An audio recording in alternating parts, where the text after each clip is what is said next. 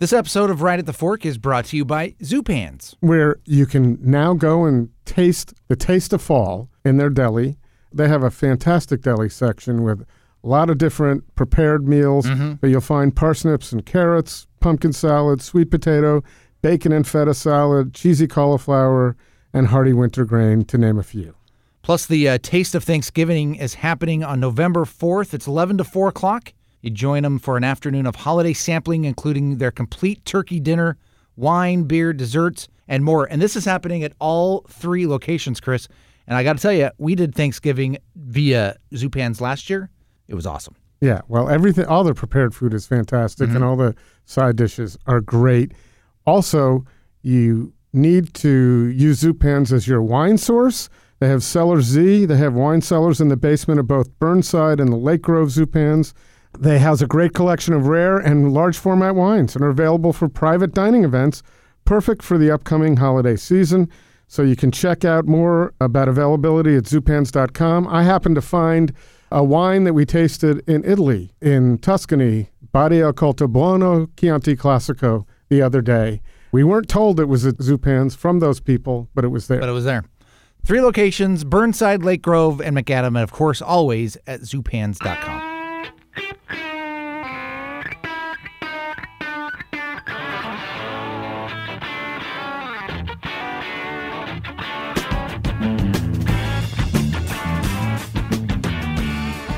All right, it's time once again for a classic Right at the Fork episode. This is where we look into the archives and highlight an episode that we think is important for one reason or another. They're all important, right? But in this case, episode 53, and I'll tell you why we chose this episode in just a minute. But first, classic episodes of Right at the Fork are made possible by Ristretto Roasters. 5 great Portland locations, perfect coffee to enjoy while you enjoy this episode, going back to June of 2015, and Carlo Lamagna, who was the newish chef at Clyde Common at the time. Now it's, over 2 years later. Now Carlo is setting out to bring a new restaurant to Portland. He's calling it Magna. It's a Filipino restaurant. I think he even talks a little bit about his idea for it in this episode. He just started a Kickstarter. It launched maybe a couple weeks ago, and you can find a link to that Kickstarter right now in the show notes. We encourage you to do that. He says it's a passion project that he's bringing to life, dedicating it to his father's memory, as well as the amazing food that he learned to make while he was living in the Philippines. So here it is, episode 53 from June of 2015, Carlo Lamagna from Clyde Common and soon-to-be Magna. How's that feel? Oh, it feels fantastic. You look great in this thing. You're looking good. What'd you do this weekend? Oh, man. Got into some trouble. What kind of trouble?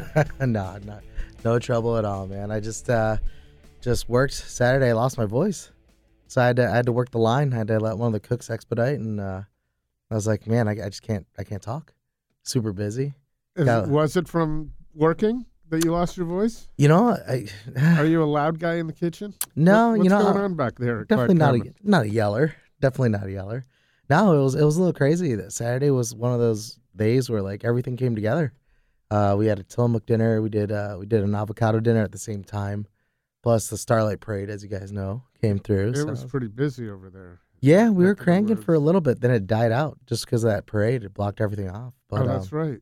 Yeah, my son was telling me that if he had parked in the parking garage, he wouldn't have gotten out.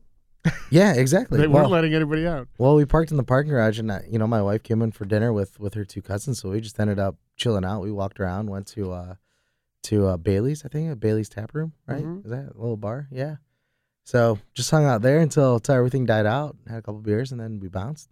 You got a nice neighborhood. So do you hang out a lot in the neighborhood after work? Like in Clyde neighborhood or my neighborhood? Clyde. Well, where's your neighborhood? Whereabouts in town? You don't need to give the address. I don't know. I live in Cully, Northeast, 47th, Prescott. Okay. That's a nice. That's a great neighborhood. Yeah, it's a great neighborhood. But yeah, I hang out in both. Out in Clyde after work, usually catch a drink at Momo's or Kelly's. Nothing too crazy. But most of the time I hit up. I'm always so hungry after work, so we go to Norineko, which is right down the street. So it's not too bad. That's a great spot, but it hasn't been there long. No, it hasn't. But it's convenient because it's open late.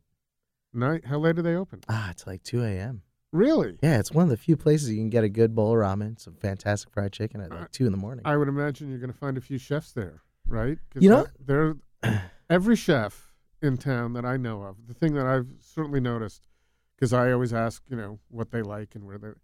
Asian is always top of the list for everybody. yeah, and ramen and pho. Well, yeah, for sure. There's just something comforting about it. It's I don't know. It's just one of those things where it's like nothing like slurping a bowl of noodles. I don't know, after work, if that makes sense. Pizza or noodles. One of the I'm two. wondering if it's because you're putting together such beautiful dishes and everything takes such thought, and it's just a way to let loose and relax. Yeah, it's for sure. I agree wholeheartedly. I mean, a lot of people ask me, "Oh, so what do you like to eat for dinner?" Or like, "When do you go out to eat?" It's like, love a burger. I love pizza. It's it's the simple stuff. Asian food like home cooked like pho, ramen, all that fun stuff. But people are like, "Oh, you don't eat," or they're so disappointed. I'm like, "I'm sorry. I don't know what else to tell you." Do you cook a lot at home? So you have one son? Yeah, I actually have two sons. Two but sons. Yeah, I'm sorry. I have two sons, but the teenager lives out in California with his mom, and then my little one, 2.5-year-old Rishi, lives at home with us. But yeah, I do cook quite a bit at home. So that keeps you busy. Yeah, hence why I was a few minutes late today. Well, we didn't even notice. But that's one thing I noticed. I like to consider myself a very punctual person. As soon as I had kids, it took me a while to get over it, but it was really challenging for me because I no longer had control. Yeah, over my own time. Yeah, and so I'd start being late, and I think, oh my God, this is why people are late. And then I kind of figured out how to still be on time. Yeah, start managing things a little bit better. I'm still, I guess, getting used to it. I don't know. Again, I'm sorry. No, but yeah, being, having a kid just it changes the game. It changes everything because you try to figure things out. I mean, back in the day, as before Rishi, even before my wife and I got married, I'm out late. I work hard. I would work 14 to 16 hours without batting an eyelash, and go to town on whatever I needed to do, and then some. But now Chicago too, which is a pretty cool place to do that. Yeah, it's a crazy city to do it in, but it's a big city and it pushes you to do that. You have to be better than that next kid that's down the line. You just have to keep proving yourself. But then the kiddo came along and it was like, you know what? Priorities shift a little bit. Then now you're driven a little more because and the conundrum is you'd like to spend a little more time with your kid, but you've got to do things that require you not spending time. Exactly. I mean, it becomes that kind of that split. And actually what I've been figuring out is I'm making it better for myself to figure these things out, taking time off or being better about hey, I know that I could do a lot in a shorter period of time than me coming in for like a 13, 14-hour shift. I know that I can achieve a lot and get a lot done within an 8-hour period. Not saying that I work 8 hours. I wish I did, but you're trying to accomplish that. Yeah, or at least that's your goal. So yeah. You can. So, and you had Rishi while you were in Chicago, right? Yeah, Rishi was born in Chicago to January 11th, 2013. It's always good to remember the birthdays of I think so. And your wife, especially your wife. You got and that anniversary. How long have you been married now? Gosh, since our anniversary is coming up. So it's been about 3 years now. 3 years, yeah. Very good. Our anniversary is coming up this Tuesday. So you came out to Portland happy anniversary. Oh, thank you. You came out to Portland with a little responsibility. What brought you out to Portland? While we were in Chicago, my wife and I kind of after having Rishi, we just kind of had this wanted to change the pace a little bit. Chicago's a bustling city. It's no New York by any means, but it doesn't have to be. It's still a really busy city, and we just wanted to look for a change because we wanted our kid to play outside. Growing up in Michigan, I always had the opportunity to go outside, have a backyard, do all this fun stuff. But in Chicago, you're on a 3-4 walk up, and you're just like, well, shit. What are we gonna do? Right, and then you've got winters. And you got severe winters that you're dealing with. So we just wanted that change of pace, and we came out to visit Portland. In 2012. This is right before. And what prompted the visit? Was it Was it We had talking friends to other here. chefs? Okay. Yeah, we had friends here, and they were like, "Come check out Portland." I got a buddy that works over at Olympia Provisions, and another Well, you friend got of it mine's. down. I can't yet say Olympia right off the bat. Olympic comes off my tongue. Yeah, I was forced to. Olympic is still sounds better. Oh yeah, well that's right. You work with Nate. You Yeah. have to. Well, that was the whole thing. It was one of those things where we came to visit, we fell in love, and then we set a plan. We are like, 2 years from now, let's move out to Portland. And then actually, it kind of got expedited. During that time that I came out to visit Portland, I was working at a place called Perennial Verant with Paul Verant. And that's by the way, I did a little pre-interview research, which might surprise some people. But that's a beautiful restaurant, and what struck me about it is it looked like it had some communal. Yeah, it does. It did. Dining, yeah. But it's just the look of it has a completely different vibe than Clyde Common. Yeah, you could tell, right? It's people are going to be better dressed there. They're not going to walk into Clyde Common. They're not going to walk in the way they walk into Clyde Common. Yeah. For the most part. For the most part. I've actually seen some very well-dressed people at Clyde Common. They must have come from fancy. Couldn't have been people. Wine and Kennedy, but it was probably the people who deal with Wine and Kennedy. Yeah, I'm sure something along the other. But yeah, I mean, at Perennial Verant, it's so funny. I tell people it's like almost a mirror image of Clyde. I walked out of Perennial, then going to Clyde. It was like walking back into a very similar style restaurant because you have the hotel, you have the catering, you have all the same facets. But yeah, after Perennial, during that time of my visit, we decided that we need to save money. So I took a job at a steakhouse the following year. It all happened within a whirlwind. Like I had. It just, one thing after the other. But at the steakhouse, at first I was like gung-ho. I was like, I'm going to change everything. I'm going to make sure I'm going to follow the same principles that I did at Perennial under Paul. Farm to table, this and that, everything. And I did. First couple months, I pushed everything. I switched all the produce over to at least 85% farmer's market. I started preserving things. I took asparagus, which is the big thing at Perennial, correct? Yeah, preserving? a huge thing. Yeah, and you don't need to do that as much out here. No, but it's still fun. I don't do it as much as I would like, but it's necessary there because of pretty much the farming community has to shut down for a lot of the year. Exactly. So in order to get something. Yeah, and that's kind of where it came from, and now that just became part of the way that I cook. Kind of the flavors, the way you get used to a certain thing. It's so funny. I make fun of myself, and this is not drug related at all, but I call it weak. We'll get to the drug related stuff in a minute. In a minute. No, but we call ourselves acid junkies. Anybody who kind of worked under Paul Verant would consider themselves, quote unquote, acid junkies because the way that he uses acids in his cooking, like vinegars and lemon juices, citrus juices, any type of acid, is very unique because of his preserving style. Those vinegars gain so much different flavors, and he uses that, and it pops, and it helps it pop, and makes it pop. So yeah, we all make fun of ourselves. Is that what people would find at Clyde Common now? That popping vinegar, popping acids? Yeah, you'll see a lot of that, in the food as well. But just like any other young chef, like I'm the new kid on the block, so I'm still trying to. You've been there a year though. You're no longer. You at some point you got to stop calling yourself new. Yeah, we'll get to that point someday. I think after I was here 2 years, I stopped thinking of myself as new. Well, there you go. I still got a couple months. You got a little while. No, but yeah, over at Clyde, it's a lot of great food that's influenced by Paul, but at the same time, still trying to find my own voice. Heavy on the Filipino influence. I've been throwing that in there. Exploring more Asian flavors, which I never really did over at Perennial, just because the way that his philosophy worked was it was very farm to till, whatever crap you want to call that, but. He was very focused on the seasonality of things and also the Midwest. So we rarely ever sourced anything outside of the Midwest, which made it a little different. To try to cook things like your fish, you're kind of limited.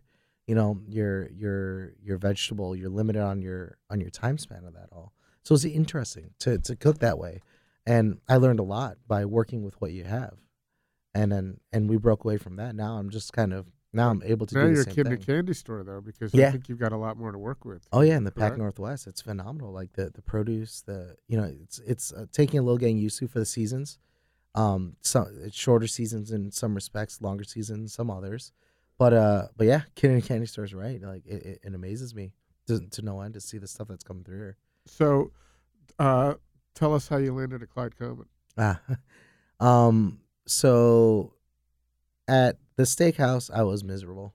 I was hating my life at that point because, no matter what you did, the owners and the people were just like would fight out. Just very resistant to a lot of change. Well, it's a steakhouse too. They're usually steeped in tradition. Yeah, and they were severely steeped in tradition. I managed to break that up, and we actually, from going from zero to not knowing who that steakhouse was, we became, top 3. What steakhouse? Benny's Chop House was the name of the place. Mm-hmm. But yeah, going from no recognition to being third at best in the city, I feel like I did something right. That's pretty cool for the Midwest and Chicago. Yeah, but at the end of the day, I still hear from people that you really haven't tasted beef until you've had it in the Midwest. In the Midwest, yeah, it's true. Cindy at the Happy Hour Guidebook, she's always telling me that. It's a true statement though, but I reached out to a lot of my peeps, a lot of people that I know, and just asking around because I was at a loss. I was at that point where I actually was kind of burning myself out. I was like, you know what am I gonna do? I could go back to a restaurant, be a sous chef somewhere in Chicago, which would have been fine. But having a kid at the time, it was like, okay, that means my wife would have to get a job again at this very period of time where it was in our interest for her to stay with Rishi. So we're just like, oh man, I didn't know what to do.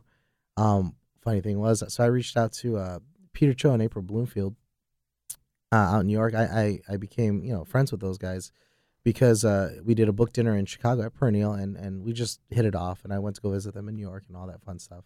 But anyway, I imagine you hit it off with a lot of people. You're very easy. Right off the bat, in the first 30 seconds I met you, I said, I like this guy. I hope so. Cool. I try not to be an asshole to everybody. Sorry if I can't swear on that. No, podcast, man. You can say whatever you want. Get it all out. You can do the 7. You can do the 7 George Carlin 7 dirty words if you want. Done and done now. But no, and I got it was out of the blue actually. I got a text message. I was in the middle of service at the steakhouse. I was expediting. I got a text message. I pull out my phone. I see Peter. Because we had talked about me moving to Portland at one point. And he goes, hey, are you still looking to move to Portland? It's like, yeah. That was a nice text to get in the middle of probably a miserable night. Exactly. And I was like, yeah. It's like, all right, I'll hook you up. So he emailed myself and Nate, put me in touch with Nate, and we took it from there. I came out. Nate flew me out in October. We interviewed. Nate Tilden, by the way. Nate Tilden, yeah. Nate Tilden, owner of Clyde Common and many other things. Olympia Provisions, yes. But he flew me out, and I sat with him. It was a hilarious interview. Sure, he's gonna kill me telling the story, but it's Nate. I came in. I staged in the kitchen with Chris, who was still there at the time. Chris Domino, who's the chef, who was leaving. He's doing some cool things. He's doing some great things over at Chris King, which is pretty awesome. But he flew me out. I staged in the kitchen, hung out a little bit. And Nate was like, well, this is going to be weird because my friends are in town. Why don't you sit and have dinner with us? I was like, all right. So I sat and had dinner with those guys at Clyde. And then as per Nate, he's like, all right, we're going out after. We're going to Sassy's. I was like, okay, 24 hours that I'm here. Right. So we go to Sassy's, and I'm like, is this part of my interview process? Because this is awesome. But no, we hit it off, and from there, it kind of introduced myself to Nate, and and vice versa. And Sassy's, fantastic place, by the way. But it ended up being one of those things where I was like, oh, this is awesome, this is perfect. But perfection never really happens. One of his sous chefs left, so something happened. Johnny Leach was hired on as the executive chef. Solid guy, solid cook. Was this this is after you met with Nate? This is after I met with Nate, because it came down to a couple, a few candidates, and Johnny was one of the top candidates for the job. Mm-hmm. And he was living here already. It was fantastic, so he got the job. I was like, great. Now what the hell am I gonna do? No, you weren't really like great. Oh, I was pretty bummed. But I was like, well, kudos to him. Keep my search going. But then I got an email from Nate about 2 weeks later, and he's like, hey man, I really liked you. I could bring you on as a sous chef to at least get your foot in Portland because you want to be here in Portland so bad. I'll get your foot in the door, and then if anything opens up anywhere else, And by the way, Yeah. just anywhere else. Anywhere so else. just getting your foot in the door in Portland Yeah. is a good way to go. Exactly. Nate's such a cool guy. I have never met Nate. Are you serious? No, You're man about town and you've never met Nate Tilden? No, and I've done events and lots with Olympia when it was Olympic provisions, and I know Michelle and Eli, but I've never met Nate. You got to meet the enigma that is Nate Tilden. I need to. I really want to, actually. We should just. Yeah, he's got a lot going on. He should be. Yeah, we'll on figure it the out. But yeah, it was one of those things where, he brought me on as sous chef, and events happened, and next thing you know, he's like, "Hey, do you think you could run this place?" I was like, "Let's do it," and it was a whirlwind from there. There was actually, I think 2 or 3 weeks before feast opening party last year. Okay. So I was like, well, shit, I got to come up with a menu and do this. So let me ask you, when he asked you if you could run this place and you said, let's do it, did you, in your mind, think you really could at that time? Oh, yeah. Okay. I was confident in my ability of being able to run a kitchen. It was, from you build up your experience and you hit this point where you're like, you know what, I can do this. You become confident. And is it an animal? Is it easy? No. Not by any means. Is it a beast? No, but I'm still confident in my abilities to kind of execute, but it still takes time. Do you further think that when you think you can do it better than a lot of people you worked for? Is that part of it? Because that's part of the gaining confidence in anything is to see other people do it and think you can do it better. You don't want to just think you can do it as good as them. It's like that song, right? Anything you can do, I can do better, right? Are you going to sing? No, not today. You should. That's partially why I lost my voice, because I had to do some karaoke. And what did you say? What did you lose your voice singing? I believe it was "Sexual Healing" was the first salvo that flew out there. Come on, we need just a little bit. Just come on. End of the segment. We'll pull it up. Okay. Remind me. No, I was actually hanging out with 2 lovely individuals who have been filming us, Kelly and Lucas, of Original Fare, and they were like, "Let's film at a karaoke bar." I was like, "Okay, let's do it." Awkward. So it's on tape somewhere. It's or in a file. Maybe I'll mention it now. We're doing a Portland Food Adventures event with you, June 25th. Yes, we are, June 25th. Clyde Common. Maybe you can do a little singing there. Maybe we should do a karaoke. There you go. It's an Ace Cleaners, yeah, right? That fantastic. would be kind of cool. We'll get a little projector. I've only done karaoke once. And looks like it's going to be twice. It would have to be at the end of the meal, though, because everybody would be walking out beforehand. I mean, you both. Jesus. But that's going to be. I'm really looking forward to that. That's going to be. So am I. I actually am pretty excited about it. I've been thinking about it for these past couple of weeks because it's an opportunity to kind of showcase what I'm really passionate about is Filipino food, and showcase that because Clyde Common's very it's its own animal, it's its own entity, and I personally would I try to put little inflections of Filipino food on there, but I'm never gonna revamp it like, oh, Clyde Common, welcome to Clyde Common, the Filipino restaurant. Now, someday down the line, but at Clyde it gets me to to that point where I need to be, creating opportunities like our dinner. And at that dinner, I'll be able to focus solely on Filipino food. So do you do that? You do a lot of events. I know that you hosted the feast launch party, which is a big deal. I did. There's a lot of pressure on you to host that sort of event. Those are all food people who you can't bullshit. Yeah. It has to be good, right? Yeah. Oh, yeah. I mean, it's one of those things where with the larger events like the feast opening party, it's like go big or go home. And it's so funny if you're ever a fly on the wall in our conversations with Nate, it's actually a very simple conversation. It's like, okay, what are we gonna do this year? It's like, okay, last year we did the whole splayed goat. We roasted a whole goat, splayed it out, balls of the walls, like cold, like shrimp cocktail. And this is just not long after you were started there. So it wasn't long after. You didn't know anybody. No, absolutely not. And actually, I think that was to my advantage because, in all honesty, it was less pressure. It was one of those things where, you know what, I'm just gonna try to cook good food, which is kind of my approach to everyday cooking. I'm just gonna try to cook food that tastes delicious and hopefully people like it. And if they don't, well, I'm sorry. what else am I going to do? I'm not going to try to please a single individual, you know? We just had that discussion with Tyler. He was here from Salt and Straw. How do you can't necessarily please everybody. So you have to start with yourself and hope. Yeah, and your hope, palate is exactly, and hope that you know what you're doing. I love Salt and Straw, you know, and I love what they're doing. And it's some of the wonky flavors that I like because it's very unique. It's different. They're doing something completely different, you know. But with those flavors, there are people who absolutely are going to be just at the look of them, reading the menu, they're not going to try them. Taylor Swift, right? Haters gonna hate. What's up? You know, I don't know. You keep going around to this, you're going to be singing by the end of this podcast. Who knows? There are no shots of tequila lined up yet, so not. Remember. Yeah. No, but yeah, you know, you have to look within yourself. You have to look within yourself as a cook, as a person. And be confident in your own abilities before, you know, you have to make yourself happy before you can make anyone else happy. Because if you're a miserable person, you're going to serve out miserable food. And I wholeheartedly believe that your emotions and your passion are reflected in your food. If you're having a bad day, you're going to taste it. With almost anything, beyond food. Yeah, this is true. I mean, food's all I know. When did you start with food? Gosh. Speaking of, that's all you know. I mean, professionally, I started working professionally here in the U.S. as soon as I got back, which was 2001. But, you know. So how you were back and forth from the Philippines to U.S., your childhood? Or quick life story, I guess. This is easy. I practiced it so many times.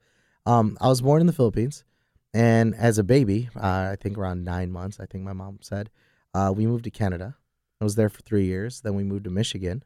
And that's kind of where I really grew up. I've been a Canadian citizen all my life up until a few years ago when I finally committed to the lovely country that is the United States. You'd be getting a lot better health care if you stuck with the... You know, let's politics aside.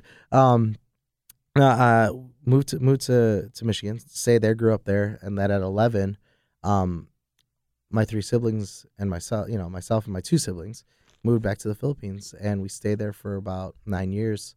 And I've always been surrounded by food. You know, my dad, my mom, amazing cooks.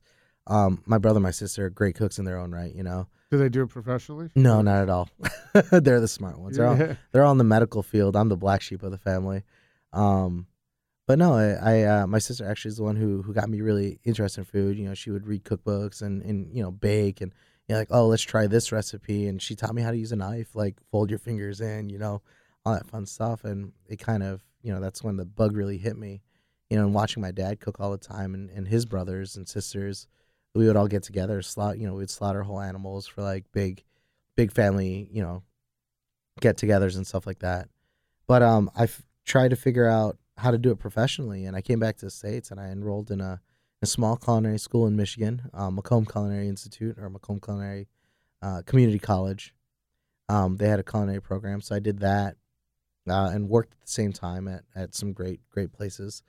And then I kind of wanted to learn more. So I went back to school in 2007, New Year's 2007. I went to the CIA out in New York and worked at some great places and then landed in Chicago after graduating. So it was pretty cool. So Chicago feels a little bit, as Midwest, a little bit like Detroit. Do you get back to Detroit to see what's going on there? You know what? The cool part about Detroit is when I was there going to school, I had discovered quite a bit about Detroit, and I still love it. Like, you know, we just recently sold the house that we grew up in that my mom lived in for like 28 years, something like that. It's, you know, it's bittersweet because knowing that, you know, I still have family back there, but knowing that I don't have a direct, you know, an immediate family member to go home to. Your roots aren't there any longer. Yeah, they've been uprooted, if you will. And moved, and they're slowly moving out west. My brother's in California, my sister's up in Washington, and I'm down here. So my mom's planning to move out here now at the end of the year. But Detroit has an amazing scene.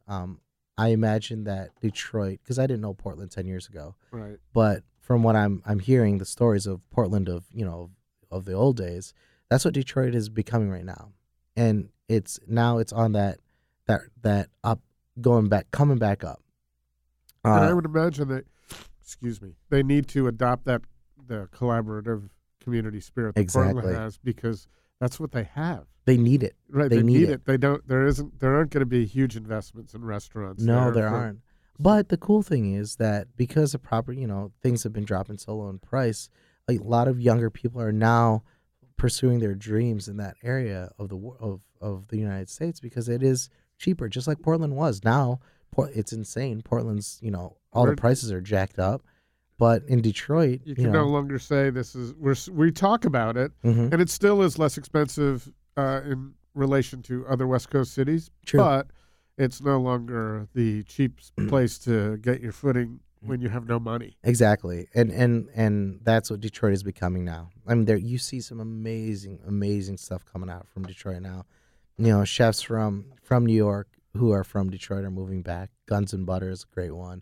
What were the other ones? I forgot all the names. My sister, she's a recent transplant to Washington, but she's telling me all these new microbreweries open up. I have friends who are brewers out there anyway, and God, the food scene's becoming amazing. So there are a lot of people going back. You see the coffee shops, the urban farms are now taking over. Some smaller restaurants, pop-ups. They're all going out there to do it, and they're capable of doing it. I wonder if we're going to see some Portland people going that way. I think you're going to see some Michigan natives that have transplanted to Portland go back. Yeah. I think personally. The Times just had a big article about Detroit's food scene and creative culture. How it's doing so well and it's rebuilding. Exactly. And that. The economy of Detroit depends on that. It does. It really does. Just like any place else, it's kind of that ebb and flow of how things work, right? But I have quite a few friends who are still out there, fighting the good fight. I got a couple artist friends that are out there. A lot of great, chef friends who are still kicking it over there and doing some great things. But again, it's still hard because again, you're still in Michigan. You're still in the Midwest, and you're still stuck. But hopefully people wise up a little bit over there. So, a lot of your relationships with farms and so forth here, were they adopted when you started with Clyde Common? Have you developed some of your own relationships? That's a funny thing I have. When I walked in, Chris Domino, the funniest thing is I was his intern at Blue Hill at Stone Barns for a brief period, so I knew him from a little ways back. But when I moved here, we're like, Chris, he's like, oh my God, Carlo, what's going on? Like, what are you doing here? He's like, well, here we are, full circle, right? But anyway, he did a great job in developing a lot of great relationships with farmers, and I try to carry that along, kind of carry that torch, if you will. Some of the relationships have gone to the wayside just because it's, their relationship was directly with Chris. So it's like, well, X, Y, and Z. Some things kind of petered out, and I created some new relationships. I think the coolest thing that happened, and this is a very Portland story, is that my kid, Rishi, goes to daycare, fantastic daycare, and it just so happens her husband's a farmer. So I was like, I would just love to go check it out, So we went up to their farm, which was only 20 minutes away, called Little Gnome Farm. And G-N-O-M-E? G-N-O-M-E, yeah.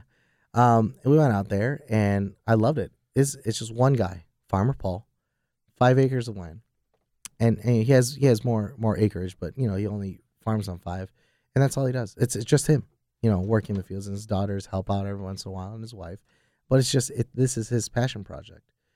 He just did CSAs at first, and he's like, what, it's so hard going from farmers market to farmers market. And I said last year, well, what the hell? If you grow for us, we'll buy directly from you, and we'll get the majority from you. And he said, fantastic. So at the time, I was buying produce. That's a nice client for him to have. It was great because, and him and I had talked about it quite often.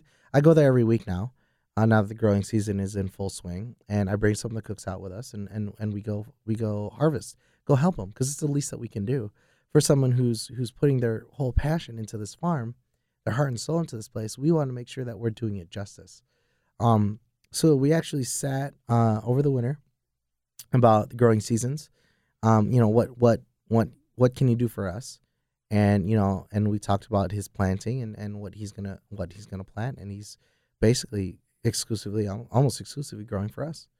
And it's fantastic because the problem with the farms here that I'm finding is that oftentimes your product's running out because everybody's using them, right? So all the great restaurants here are using all these phenomenal farms, but then if you're not if you're not, like I said, being the new kid's tough. I don't have that relationship with them. I don't have the first dibs relationship, if you will, because that, no matter what anybody says, it's there. Yes, but Clyde Common is a very significant restaurant in Portland. So Clyde Common is. That's got to wield some clout. Kinda, but not that you don't. But no, you're that's very true. But at the end of the day, it really is the relationship, the personal relationship of the chef and the farmer. Because Clyde Common does wield a lot of clout, but if you're an asshole, they don't want to deal with you. Then why the hell are they going to sell to you, right? So a lot of the relationships have been, kind of come and gone. But again, I'm rebuilding those relationships with farms now that I know that I meet in person. I like to help the smaller places because I know how it feels to be the smaller guy, right? To be both like physically and being the new kid on the block. So I try to help everybody that has the smaller farms that is just starting off, that is trying to break into that scene, because it's, these larger farms, they're now it's like flexing. It's like, okay, this is what I grow. It's like, well, what about these smaller farms that are trying? So that's who I am. That's how I try to do it. And most of them started small anyway, and it was Exactly. relationships with people like you that helped them grow. So why not give those opportunities at a place like Clyde Common to the people who need to grow a little bit more? So you've got Portland in your veins. You can tell. Well, just from what you just described and how you think and how you deal with people. I think that's part of what drew you out here was. Partially, that because you could have just as easily been drawn to New York if you were a Type A personality? Yeah, I'm definitely not a Type A type of guy. I'm not. I've learned not to be. I used to be. If you had known me before, I was definitely. It's just funny the development as a chef over the years, right? As a cook, for that matter. I used to yell. I used to be an asshole. I used to be the guy who would be like, "Get all up on your shit." But nowadays, it takes too much energy, to do that. It takes more energy to do that than it is to say, hey man, you fucked up. This is what we can do. Let's fix this together, and don't let it happen again. By the way, do you think, and I may be professing ignorance by asking this question, but do you think that asshole in the kitchen vibe would work in Portland? I don't think it'd be reacted to. You'd have employees very long. I know. I've heard that there are some chefs that are like that here. That don't act like that to me, but I've heard in the kitchen they may be. But, and I think it's two sides of the same coin, right? It's you're either going to be the asshole or you're going to be the nice guy. What I think is there are some asshole chefs, and it does thrive. Some people really thrive on that and learn better from that, which is weird. I personally have experienced both ends of the spectrum. I'm fine. Like, if I deal with an asshole chef, great. Your ego wasn't crushed under that kind of chef? Yeah, no, not really. I just made me work harder. It really did. It made me become better because I wanted to be better than that person and become a better person. Out of it. That's a nice lesson to take from that. I guess, yeah. Not only a business thing, but this is how humans should be. Well, the one of the owners, Michael, I think it was Michael Canlis over at Canlis in Seattle. He said it great in his speech, and I can't quote him perfectly, but he was like, at the end of the day, what's your legacy? Are your cooks gonna be like, okay, I worked for that guy, but I never want to be like him? Or are they gonna be like, man, I learned so much, I want to be like him. I want to carry on that same torch. And that's what I did. I worked under some great chefs. My last chef that I worked for, Paul Veron, he's the one who really showed me how to do things like in my personality, who developed my personality as a cook. He rarely ever yelled. He's a super nice guy. He will tell you straight up, hey, you fucked up, but let's fix this. All right, let's do this together. And that's how I became. And he told me the same story. He's like, I used to be a yeller. I used to be a dick in the kitchen because that's how my chef was. So I had to be that way. And that's how I was before. Or his father. Or his father, most likely. But actually, his father's super nice. But that's where that comes from. Yeah, that figurehead, right? It's that figure that you're following at that point in time. And I look to him as one of my major mentors. And he was never like that in the kitchen. So I never became like that in the kitchen after that. And is it hard? Yeah. Do I think the cooks need some yelling at sometimes? Yeah, for sure. It's a different breed out here. It's very interesting, but I think that there has to be a balance between being nurturing and being very stern. I think you have to find that balance, and I'm still trying to find that ultimate balance where I don't want to have to yell at somebody, but if I have to, I will. If I have to put them in their place, which is so funny. Here in Portland, it's a little different. Like the breed of cook is a little bit more sensitive. Yes, that's a good way to put it. Sensitive. I'm gonna use that. So you have to be a little more aware of that. So You do. So you've been in Portland for a year and a half? Year and some odd months now. Yeah. I think a year and a half now. So what has been the best surprise for you about this city? Not necessarily the food scene or Oregon. What has been? Oh man. Because I had so many that you can't know moving here, well, and then yeah. all of a sudden you discover these things and you're just falling in love. And that's the best part about moving here. And I am discovering a lot of those things and falling in love. Like just the other day, I went for a run in the morning at 5:30 in the morning. I woke up for a run with a buddy of mine, and I was like, well, shit, I still got some time to kill. I went for a hike after. I was like, and I still made it to work like before 11. I was like, this is nuts. The fact that you can go for a hike, the fact that you can just drive an hour to a mountain, the fact that you can drive an hour and a half to the coast. 10 minutes. Oh yeah, or 10 minutes just to go do a gorgeous hike. And that constantly blows my mind. That still blows my mind. The fact that I can do all these things and it's just a hop, skip, and a jump away within the city or even driving out. Because in Chicago, you want to go for a hike? You want to go to a lake? A decent lake that's secluded, not in the city? You got to drive 2 hours. You got to drive 2 hours just to go raspberry picking. Shit, I just drove 20 minutes to Salvia Island yesterday to go, strawberry picking with my kid. I would never have been able to give these opportunities to my son if I lived in Chicago. It would have been different, But I think it still amazes me. It's still awesome. And then I would have to imagine that food-wise, you have a lot of experiences that you say, because I do. I do, yeah. Wow, I just love being here. It's not only the food itself, but it's the experience of sitting at a chef's counter or a bar and hanging out with, doesn't have to be a chef, doesn't it? No, it doesn't, Just it's a whole different community. I've had so many experiences, and I'm sure you have, sitting with someone and you're, next thing you know, you're sharing bites. It's like, hey, try this. Hey, and in all honesty, that's what I love about Chicago too, is because it's the same thing. I've had some great experiences in Chicago that reflect the same way that it does here, like in a sense of community. But it's a little different here. It's different. I'm a little bit more critical now about food than I ever have been. And here in Portland, it's still trying to get out there and experience everything. Having a kid, like in Chicago, I discovered everything before Rishi, so I would go out late nights with my wife, my then girlfriend, now wife, or with friends after work. We knew where to go, late night places, whatever, to eat food, to really experience everything. Here it's taking me a little bit slower because I still haven't hit up the places I want to go to because we have a little one at home. And you're busy too. Yeah. So the best way to ask this question then, because we talked a little bit about the neighborhood, but so your friends from Chicago come in from out of town. Yep. Can you tell me half dozen places you tell them they have to go? Easily. Pip's Donuts for sure. That's where I would start because it's close to my house. Okay. I love Pip's. I will crush that place. Got to have them right. You got to have them then and there. They're even that much better. Yeah, they're way better when you get it just right out of the fryer. Exactly. Right. Have a little cup of chai. Have some donuts. Fantastic. And there's some really good folks over there. Everybody's friendly. It's amazing. Yeah, Nate. Both of them. They're just amazing people. He's busy. He's a busy guy. We've been trying to get him on the podcast. And he's a busy dude. We're going to get him on soon. Actually, him and his wife came out to eat at Clyde the other day, and I invited him. I was like, I want you to come eat at Clyde on me because I love your place so much, and it's amazing community, right? Mm-hmm. But yeah, for sure, Pips. Excuse me. For sure, Pips, Nong's, Common Guy. I love that place, and I love her story. Mm-hmm. And it's one of those things where simplicity, she crushes it.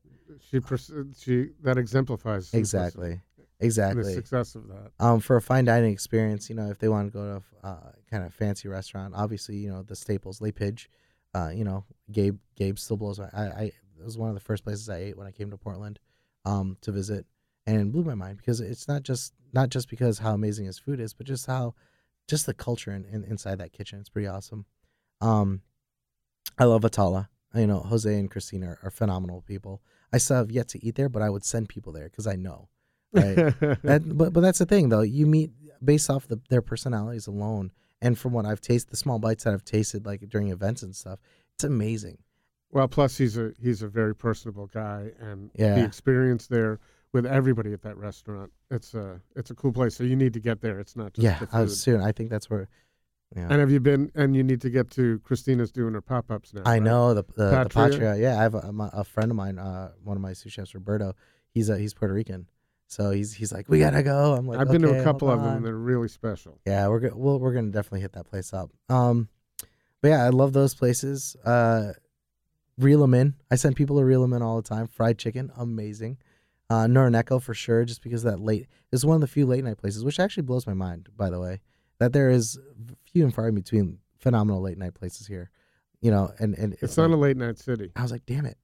Even the food carts, just that one pod, they're open. But but like I feel like late night is one of the things that that needs to be grasped here in Portland, because even if it's just a small late night place, like Noroneko, it's amazing that it's not packed by cooks and chefs and stuff like that. But at the time that I'm going, like at midnight, which now I'm hungry, but no, those are some great places that I usually like to hit up. It's a good list. A couple of them are part of the Portland Food Adventures thing too. Yeah, so for sure. That's awesome. Olympia Provisions, obviously. Yes, great for brunch. You can't miss that. Nate would kill me if I didn't. No, I'm just joking. But no, Olympia Provisions, I love their stuff. I love what they do there. Alex Yoder and Eli do a phenomenal job at cooking. I mean, Eli's more known for his charcuterie, but I think he's a phenomenal chef in his own right. I went to a feast dinner there, one of the special dinners that they have during feast. Yeah. And Paul Kahn came PK. out, and Adam, and I got to tell you, the best, and no disrespect to any of those chefs, but the best dishes that night were the ones Eli was putting out. Yeah, and Alex. Sure. So yeah, Eli and Alex, like I said, are amazing. Yeah, it's funny. Paul Kahn he was one of my chef's mentors, Paul Veron's. Mm-hmm. That's so it's that lineage, right? PK, PV. He's does phenomenal job. He's got some great restaurants, but just the nicest guy. He was so nice. Again, it's a reflection, right? He used to be a yeller, but now, excuse me. Now he's a really chill dude. I stopped in Chicago on my train trip across the country. Amazing. And, so I went to a friend's house the night the Blackhawks won the Stanley Cup last year. Oh man, was that last year? Time flies. Yeah. And had lunch at Blackbird and then got on the train back to Portland. Blackbird. It was pretty cool. It's an experience, man. It's cool. So that's something you should do. The other thing that everyone needs to do is Clyde Common. I would love if people came in. It's it's a fantastic restaurant. It also embodies Portland because it is the consummate communal dining experience. Cocktails are fantastic. Everything's great about it. In addition to you, Carlo. So thank you. Thanks so much for coming in. I appreciate you having me. I'm excited. Looking forward to our dinner on June 25th. There you go. Thank you. Portland Food Adventures.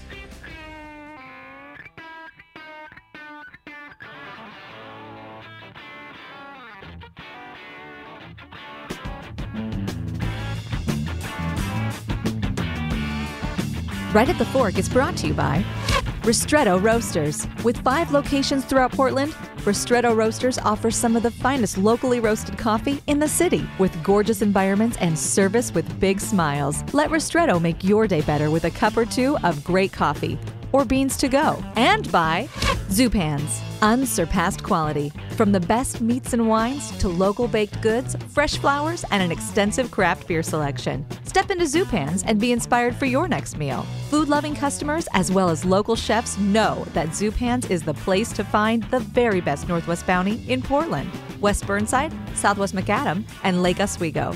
Local and family-owned for over 40 years. Zupans Markets.